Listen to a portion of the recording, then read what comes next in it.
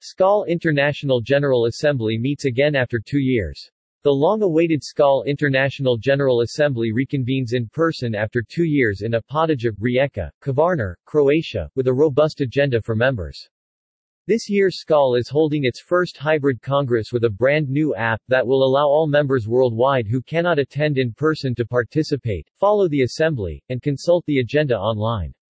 We are very excited to finally meet in person again and greet all our SCALIG friends from around the world after 2 years of travel restrictions which impacted our industry so much, said World President Bersan Turkan as she arrived in Croatia to officially open the assembly for the next 5 days.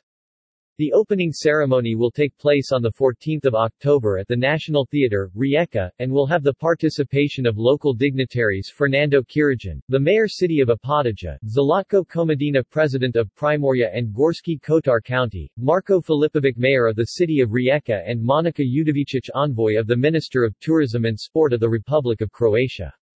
Among the agenda items are the Sustainability Awards in their 20-year version with the presence of Ion Bilcu, director of the UNWTO affiliate members, presentation of a new governance plan, elections for the new executive board, educational workshops conducted by members of the committees installed by President Turkan at the beginning of her mandate and merit awards to outstanding SCALIGs. SCAL International strongly advocates for safe global tourism, focused on its benefits, happiness, good health, friendship, and long life.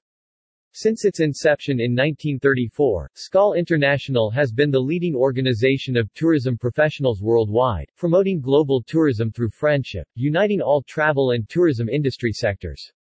For more information, please visit www.scal.org.